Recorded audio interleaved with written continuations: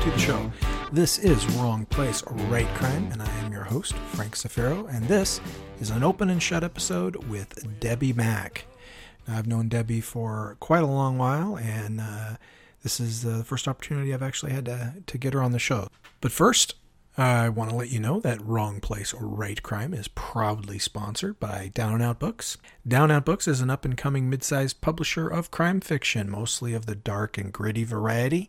And if you want to learn more, you can go to their website, downandoutbooks.com. That's downandoutbooks, all spelled out, .com. Down and Out Books. Take the journey with us. And now let's meet the author of the Sam McRae mystery series, Debbie Mack. Well, hello, Debbie, and welcome to the show. Thank you. Thanks for having me on. So this is not the first time that we've talked on a podcast, actually. You are a prolific podcaster in your own right, and you were kind enough to have me on your show. Well, it was my pleasure to do so, believe me. Tell us about your podcast real quick before we dive into your Sam McRae novels. The Crime Cafe is where I interview crime, suspense, and thriller authors.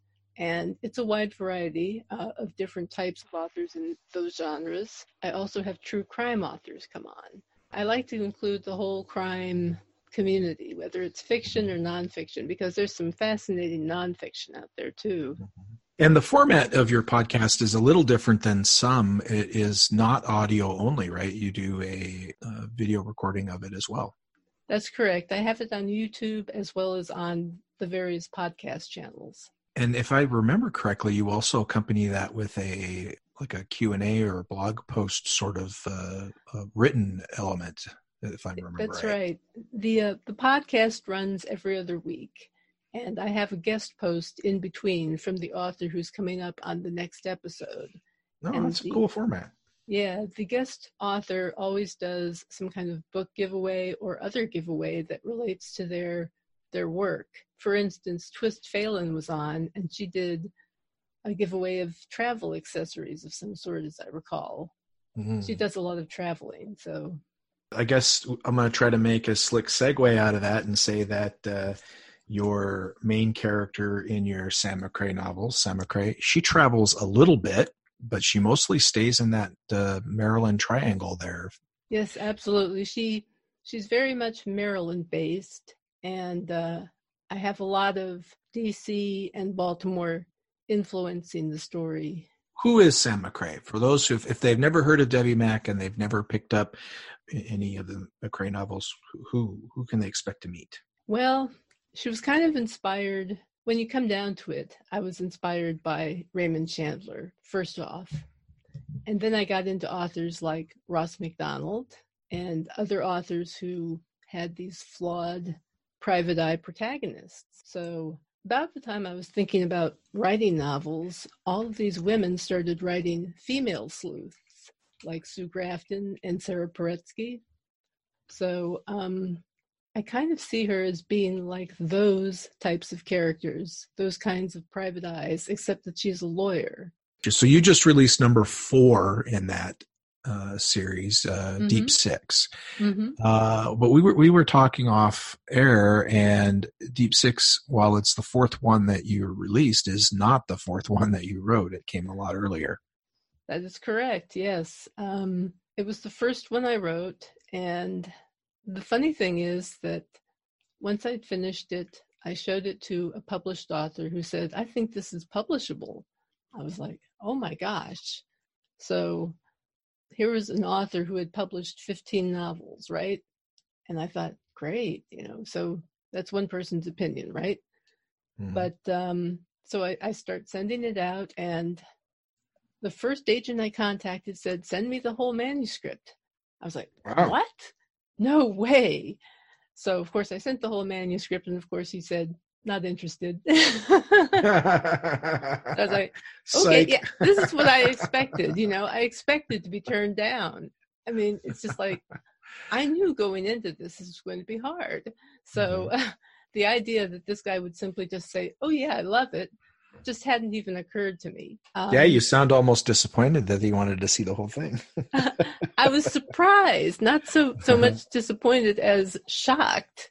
Mm-hmm. Like, this is too good to be true. Turned out And it kind of was. turned out to be, yeah.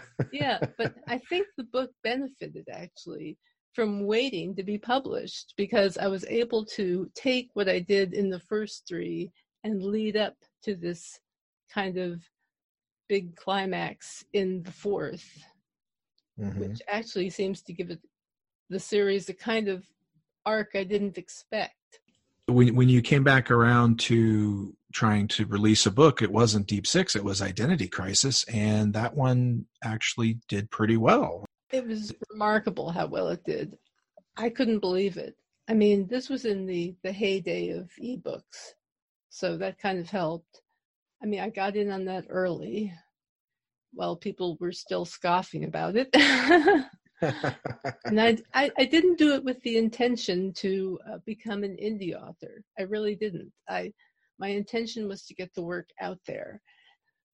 I should explain that the book was first published in 2005 by a small press that went under 9 months after it came out. So when you have this orphan sort of book that was supposed to be part of a series, and you're trying to sell it to an agent, what they'll say is things like, well, I can't sell this series. It didn't go anywhere. And I'm like, well, it was a small publisher and they went out of business 9 months after it came out. And how could it have a chance, to go anywhere?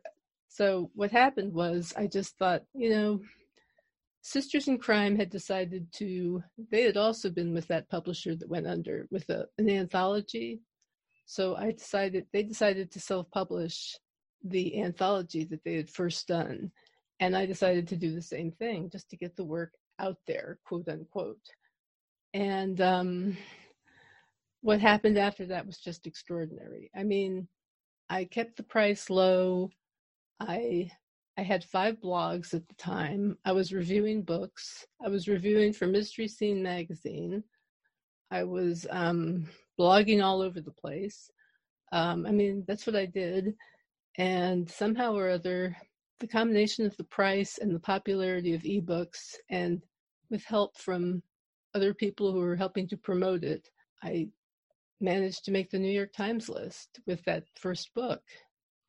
That's pretty amazing. It was astonishing. When people talk about being a best-selling author, you see a lot of people who say best-selling, and of course that's a nebulous term. But the New York Times bestseller is the gold standard, and you hit the list not just once, but twice. Twice, yeah. Once at the end of March and once at the beginning of April of 2011. And the second book both books made the Kindle Top 100 in the US and the UK, both my first and second book. People would ask me, how did you do that? And I'm like, I don't know. I wish I could tell you. I wish I knew the secret. It was remarkable. So what kind of a journey is Sam McRae on? I would say she's going through subtle changes. There is a private eye who is a recurring character in the book, and their relationship, I think, is deepening as time goes by. She's changed in the sense of she's learning to rely on other people more. She's always been very self-reliant. And in the third book, she has a kind of an epiphany about her situation and realizes she needs to reach out to a certain person for help. And she also has to defend her best friend. She's not defending her, actually, but actually working more with the lawyer, kind of, in defending her best friend who's been accused of murder. Sam McRae does not, even though she's a lawyer, she doesn't spend a lot of time in the courtroom, does she? Not a lot. I have occasionally had her refer to going to court. I know in the second book, she has to make an appearance for her juvenile client. And there's a brief description of what that's like. She shows up, she gets 5 minutes to look at the file, and boom, you're on. So it's kind of like that was all I wanted to do, just show how in a situation like that, frequently you come in cold and you're just trying to do the best you can with what you have. So this really demonstrates why your comparison is more to the Sue Grafton novels or the V.I. Warshawski character than, say, a John Grisham novel or The Lincoln Lawyer from Michael Connolly. I mean, she's a lawyer, but she could just as easily be a private detective who works for a lawyer, and a lot of the same stuff could happen to her. Bingo. You got it. I mean, that's it. And you know something about this with your background. I used to practice law. I practiced law for 9 years, and 3 of those years I had my own office. You also worked for the EPA, right? Yes, that was after I worked at a law firm. I went from Social Security to a law firm where I did litigation at first. Then I went into land use and zoning. And then from there, I went to the EPA. Did your experiences at Social Security or the EPA inform any of the Sam McRae novels? Did you draw on that for any of them? Certainly the subject matter of what I worked on at EPA figured in my 4th novel, which was the first one I wrote. Deep Six. That's correct. Mm-hmm. And also my experiences with the law firm doing land use and zoning, because the client in the 4th book is a citizens group who's opposing a rezoning. Mm-hmm. And I just made sure that I didn't accidentally mention anybody that I knew, make a character that was obviously some developer I might have worked with, etc. So all of these topics, if you just wrote them down and handed them to somebody and they looked at them, they would be like, wow, this is some boring stuff. But when you take and package it up the way you have, it's actually extraordinarily exciting because you take that framework and inject a whole lot of drama into it. In fact, if you were to summarize Identity Crisis, those elements would be almost secondary. Well, she gets involved because of, number one, a murder. There's a murder at the heart of everything. Boom.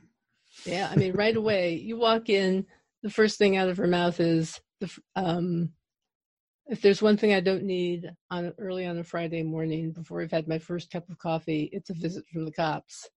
But Friday morning, 2 of them were waiting for me at my office.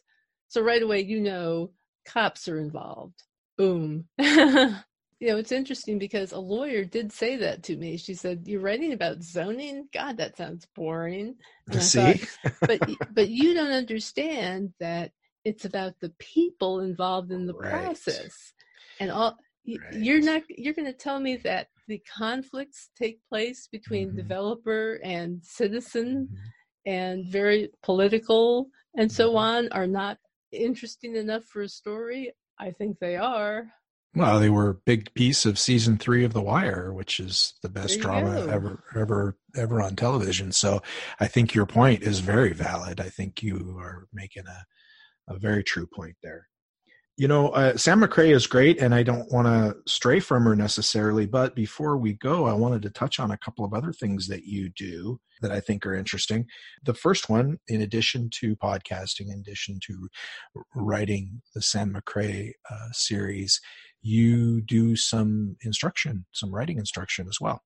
I do, yeah. I have 2 courses up on Udemy, Udemy. It's a platform that has various personal development and other courses. You can learn all sorts of things there. I have one called Beginner's Guide to Mystery Writing or Mystery Fiction for Beginners, something like that.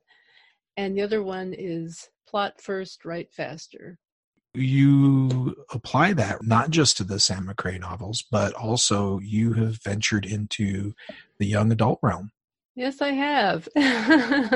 That came out of the blue, actually. It was, this is the way it came to me. I mean, it always, for me, starts with character, I think. This character's voice just started talking to me. I kept hearing these words, and I was like, that's an interesting way to start a story. And I wrote them down. And that was the beginning of my novel. Which is Invisible Me, which is about a 13-year-old albino girl. Her dad is in the military. They've traveled all over the United States. One of her biggest complaints is that because she's an albino, she's sort of looked on as a bit of a freak. And every time she moves to a new place, they don't stay long enough for her to really get to know anybody. So she's very much a loner and craves something in terms of friendship. And this is ultimately what the story revolves around. Friendships, conflicts, what the inciting incident, if you will, that takes place that kind of kicks off the story is when the 8th grade's most popular girl asks her to spy on her boyfriend for her. So they all have these secrets that she's kind of protecting, and she feels this terrible conflict within her sometimes, trying to deal with all of them. I'm hoping to write more, but I'm now deeply involved in this new protagonist, Erica Jensen, who is a Marine. Mm-hmm. She's a female Marine, used to work in what they called the FET, Female Empowerment Teams, which would do things like intelligence work, dealing with the women, while the male special ops people would go in and check compounds and things. They would also help out with things like health, education, things that would empower women in Afghanistan. I mean, I've been doing a lot of reading about this, and they're remarkable. But she has PTSD and an opioid addiction. She's back from her tour of duty. Yeah, and she wants to be a private eye. Oh, jeez. She wants to be a private eye, but she's addicted to drugs, and she's trying to kick the habit. And she's been pretty clean so far in the book, but struggled with it. Has various physical problems with her back, has PTSD, terrible dreams, terrible guilt. And this book is called? It's called Damaged Goods. Damaged Goods. Well, you're a busy woman, Debbie Mack, podcaster, online writing guru. You still do reviews, right? I review books. Yeah, I do them on YouTube now. Yeah. I'll transcribe the reviews and I'll put them up on a blog somewhere. So blogger and young adult author, Sam McRae, working on a new series. You're very busy. I'm glad you found the time to come be on the show. Happy to be here. So all that going on, and yet you still find time to get out and meet your readers. Yeah, I'm making the time. I want to. I'm going to be at the Barnes & Noble in Columbia, Maryland on Saturday, October 26th from 11 to 4. I'll have pretty much all of my books there, I think, for sale. That sounds like a great opportunity to pick up a signed copy and to meet the author in the process. And I would love to meet anyone who likes mysteries, young adult, or thriller, because I have all of those to select from. I love meeting readers. I like talking to people who like books. Please come out, yes, if you're in the area. Well, thanks for coming on the show, Debbie. Sure thing. Well, there you are, folks. Pretty good picture of who Debbie Mack is and what she writes. A really nice lady, very busy woman. Our next episode will feature Vincent Zandri. That's next episode on Wrong Place, Right Crime. Before we go, I wanted to give you a quick reminder. My newest book, At Their Own Game, the first book in the Spokompton series, was just released this October from Down and Out Books. New series that takes a look at things from the wrong side of the thin blue line. So a little different than my River City series. I want to thank Debbie for coming on the show, Down Out Books for being a great sponsor. And as always, you, the listener, thanks for taking the time to listen to Debbie and I talk and for giving this podcast play. Please do like, rate, and subscribe and all that other stuff because it does help. Next episode, Vincent Zandri. Until then, this is Frank Zafiro reminding you that sometimes you got to be in the wrong place to write a crime.